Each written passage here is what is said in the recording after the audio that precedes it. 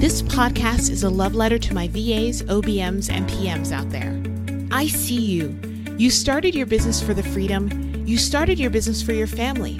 You started your business for a million other reasons that only you know. But you're stuck and you're struggling. Well, no more. Get ready to move. Get ready to grow and learn together. We're here to work through the tech, work through the growing pains, and work towards a business that you can fall in love with over and over again. See that woman over there who's running it like a boss? Let's go ask her how she did that.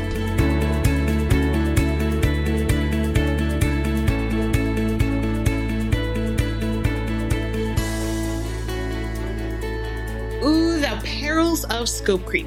I mean, isn't that always a mystery on how a project that felt super clear in the beginning can quickly spiral out into an out of control and totally out of bounds mess?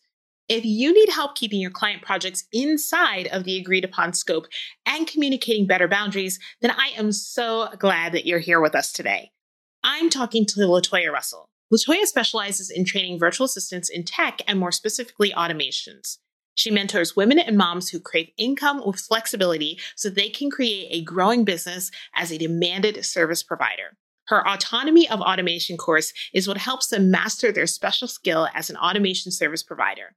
As systems and launch experts, Latoya and I both know how easily projects can get out of bounds. So we're helping you today to bring everything back into order. So let's go ask Latoya how she got paid when the scope creep was real.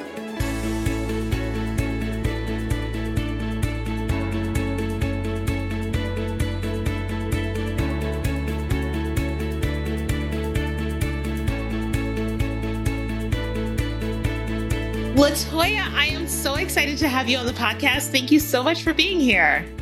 Thank you for having me, Tasha. Absolutely. So can you tell us a little bit about who you are and what you do? I am, this is a great one to kind of explain. I officially am now a tech virtual assistant mentor. When I say virtual assistant, I'm talking about service providers, social media managers, general VAs, people who really want to own their role and get into tech. That is more so my role. I've come from a place of being a certified online business manager. I got certified as a master marketer, certified in Entreport. So all those things would spell out and tell everyone that I love tech, but more so since I've started training service providers to understand tech, especially automations, that is where my calling is heading. So I am doing less work within the agency, my agency, where I worked with launches and helping people set up their tech automations and getting those launches off the ground, to more so helping virtual assistants start and grow their virtual assistant business and niche within tech. I love that you have that you're a VA mentor specifically for tech VAs, because it's so needed. And thank you for filling a hole in the industry. So that's amazing. That's awesome. So today we are actually talking about how to get paid when things go off the rails, which I'm so excited about, because basically what we're breaking down is how to have the conversation when your clients are basically doing what's called scope creep. So can we first define what scope creep is and why it's so prevalent in the virtual support space? What I look at this as is you take on a client, everything is going well, you give them a proposal, you already know what you are supposed to do. And then the person gets comfortable, they like you, you like them, everything is going great. And you get a surprise task. And now you're like, whoa, okay, you know what? I'm just going to do it this one time. But then that one time turns into 2 times and 3 times. And then you realize you are doing this thing over and over, but you're not being paid for it. So you're on the fence of if to approach your client because you fear, okay, maybe I'm going to lose them if I go and tell them they need to pay me more money for that. And in between there, you're kind of feeling unhappy. You started this business not to be overworked and underpaid, but that is where you're feeling now, because you're wondering, okay, how do I get out of this messy situation that I've put myself in? You're saying, I should have said no the first time so it doesn't come back. So all of that is where I put the scope creep. And along with that, even before you get to client stage, people also sometimes define scope creep as, is this person going to sign the contract? But today I want to stay on the side of, after they've signed that contract and you're working with them, how the task can kind of go off rails and erode into something that you did not imagine. Yeah, I love that we're talking about and having this conversation because I think a lot of people, most of us are virtual support pros because we enjoy working with people, right? And we enjoy being supportive and being that support piece for people.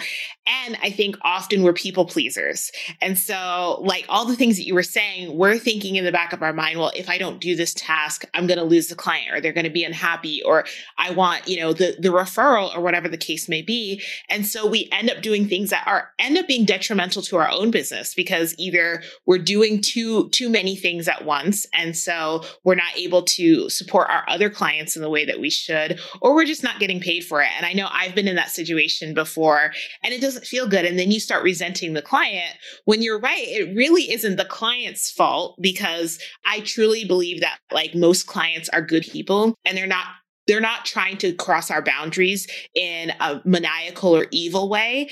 They just don't know what they don't know. And so it's our responsibility as a service provider to reestablish and reset those boundaries and to say yes or no to clients. Do you agree with that?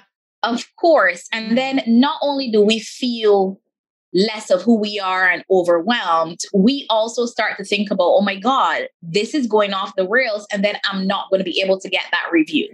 Yeah. Because now there's so much tension and you're probably not showing up the way you want to. So after the project or retainer or whatever ends, you feel embarrassed to reach out to this person to ask for a testimonial because now you feel, you know, there was sort of a tug of war there because they didn't handle the situation correctly. So now I wish I would have been able to use them as a reference or if it asked them for a testimonial, but no, you can't. So all of this is making sure that relationship stays so you don't have those problems. Yeah, absolutely. And I think it's about like a lot of times we are conflict avoiders and we want to avoid the hard conversation. Whereas if we kind of like nipped it in the bud in the beginning, it doesn't have to be a hard conversation. It can just be a conversation, right? It can be a conversation business owner to business owner and being able to stand up for yourself and saying, hey, we agreed on this and this is not what is happening. Here's what's actually going on is really is powerful and impactful for both you and the business owner. I know I'm going to share a situation that I had. This was when I was a VA and I was kind of moving into the world of being an OBM and I didn't realize it yet, which often happens for a lot of us, right? Yeah. And so what ended up happening was like, I realized all of a sudden I was managing all these things. I was writing some copy for my clients for like her emails and everything. And I was like, I'm not getting paid nearly enough for all of this. And so I wrote out what I was actually doing and looked at what my contract said we were supposed to be doing. And I booked a Zoom call with her and had a conversation about it. And I think I took that retainer from being like $800 a month to $2,800 a month because she understood and she saw the value of what I was bringing to her company, you know? So I just want to encourage people out there who are like, oh, it's going to be hard. Yeah, it's always hard to have a hard conversation. It's hard to talk about money. But it's your business and it's what needs to happen in order for you to grow. Yeah. It definitely is. And the more people understand that they're running a business, the better it is. I find that service providers think that they're just another team member. And sometimes they have that employee mindset. So they show up looking for interviews rather than thinking, okay, I'm going to a sales call or a discovery call. I can't push any buttons here because this person may let me go. But being let go as a business owner means you now have opportunity to find other opportunities because you're the one in control of your income. There's no cap on it. You don't have to wait for $2,500 on payroll. If you need that now, find a way to go and get it. You can get it as long as you know how to get your clients. You've had at least one client. You know how to go and look for it. So there should never be a worry of losing a client when you have to reach out for something like this, because if they don't see the value and see what you're saying and understand that, okay, the task list has gotten longer and it isn't what you discussed, then you really don't belong there. Absolutely. Absolutely. So can we talk a little bit about how to have this conversation? What are some things that we should like prep and prepare in order to get ready for it? Okay. So this is the fun part or not so fun part if you have the nerves. So what I recommend and what I do in this instance is I send an email. Now, I do not, if we have a call, I don't talk about it on the call if we've had something leading up. I take some time. I have an email that I send. I send off this email and I open conversation at the end of it. So I let the person know in my email, it literally says, if you are a hard yes, let me know and I can send over the invoice, or let me know if I can charge the card on file, because I use a system where I can charge cards. Or if you need to talk more about it, please let me know and we can schedule a call to talk about this. So in essence, I have an email crafted that I send off. It lists out what the original plan was and what the plan has changed to. And inside of that, I write my proposal. So I don't send it in a blanket. I make sure and say, I propose starting on X date, this amount to cover these things, so that they know, okay, this is what I was supposed to be doing. This is what I'm now doing. And this is my proposal to cover all these things that you know you need, I know you need, and this would help you and I both, you know? I have never gotten a bad response from it to date. Yeah, no, I love that. And we do something similar, and I teach my students something very similar in terms of starting with the email, because then you can really lay it out in terms of like, here are the things, and list it out. And it kind of gets over those nerves of like, what if they blow up on the call? You know, you can lay it out that way. People sometimes also, our clients just need a moment to digest it, to look at their budgets, to, you know, to fully be able to read it over and over again. So putting it in writing can be super helpful.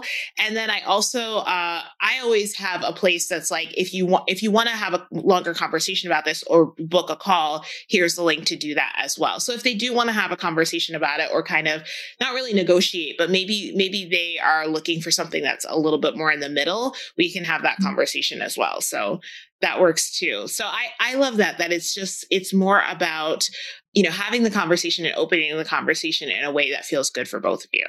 Yep. It should not only be a case where you are proposing that you get paid more money, even though you want to, but in an instance where it's not your specialty, you can also be proposing that they hire someone else and decide if you want to help them hire that person.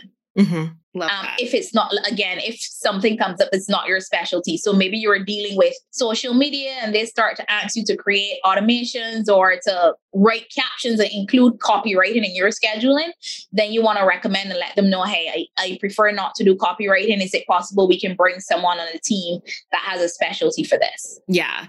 And the other piece that I want to mention is this is why it's really important to lay the scope out in your contract. Wouldn't you agree that, yeah, you want to put it in your contract too, so that you really have a leg to stand on and say, this is what was in the contract, also in the proposal when you sent the proposal, but this is what is laid out in our contract. This is what is actually happening, or this is what you're asking me for, and it is not covered in the scope of the contract.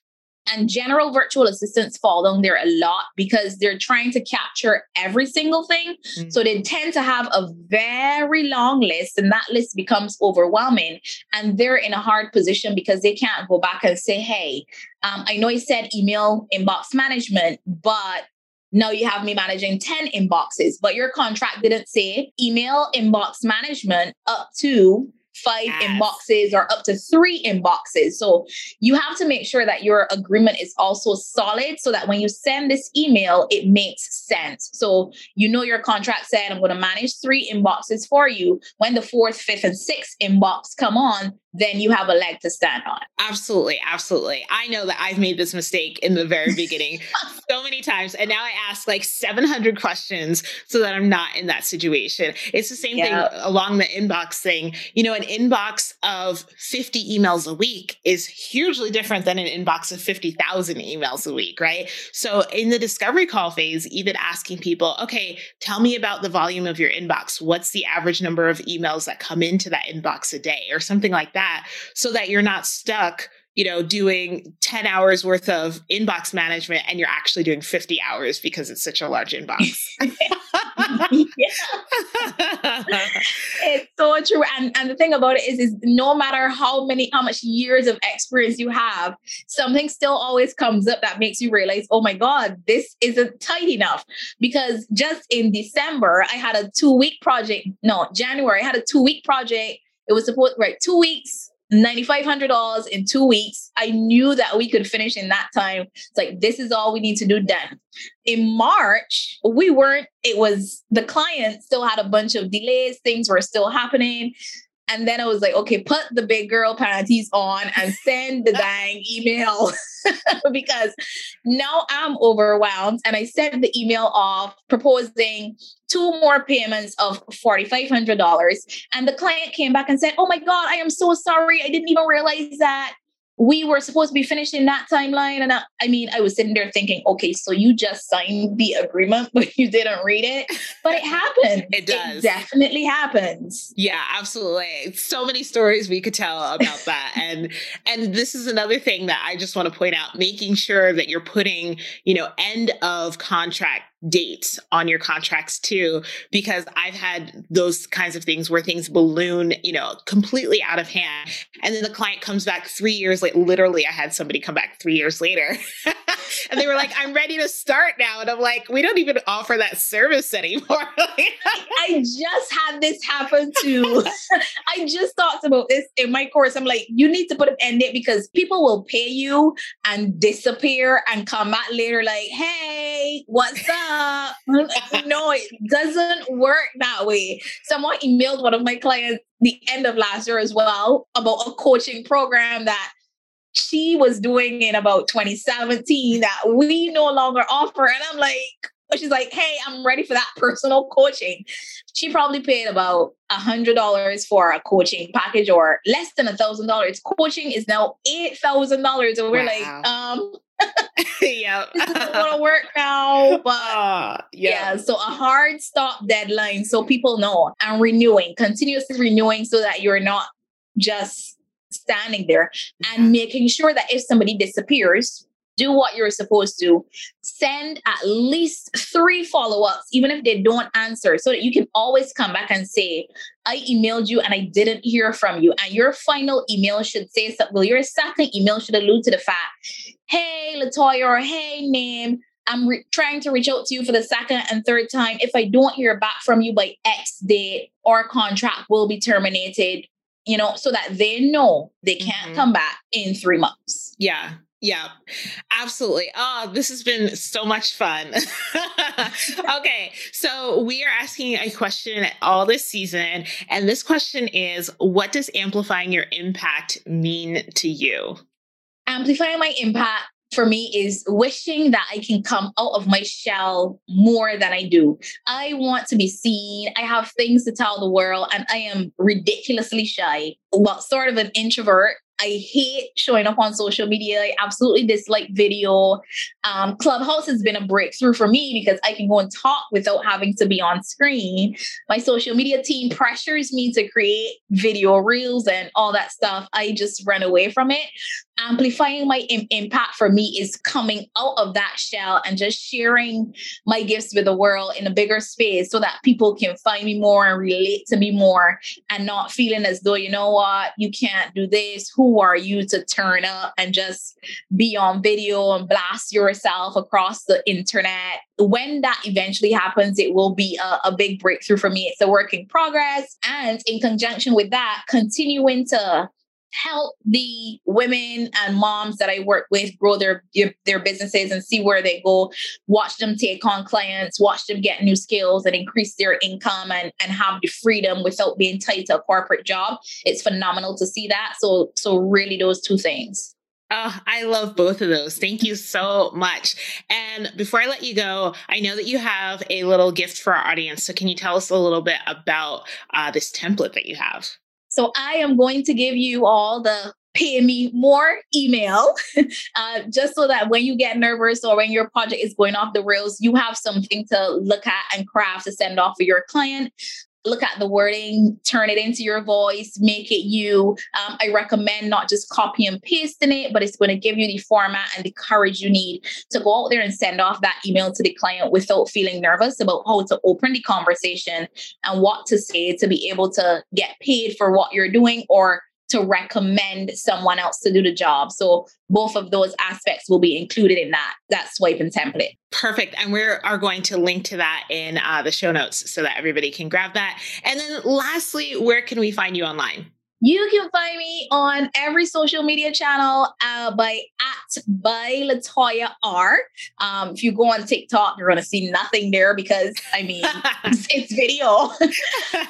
I did my first reel, but it's a screen recording. But on Instagram, Clubhouse, Facebook, I am at by Latoya R. And I also have a community called the Quitting Corporate Community, which is a group on Facebook, hanging out there as well.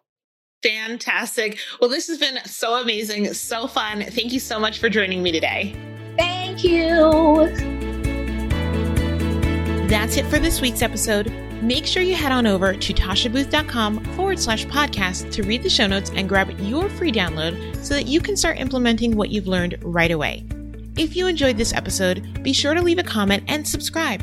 Remember to keep smashing your goals and pushing forward. You're doing a great job.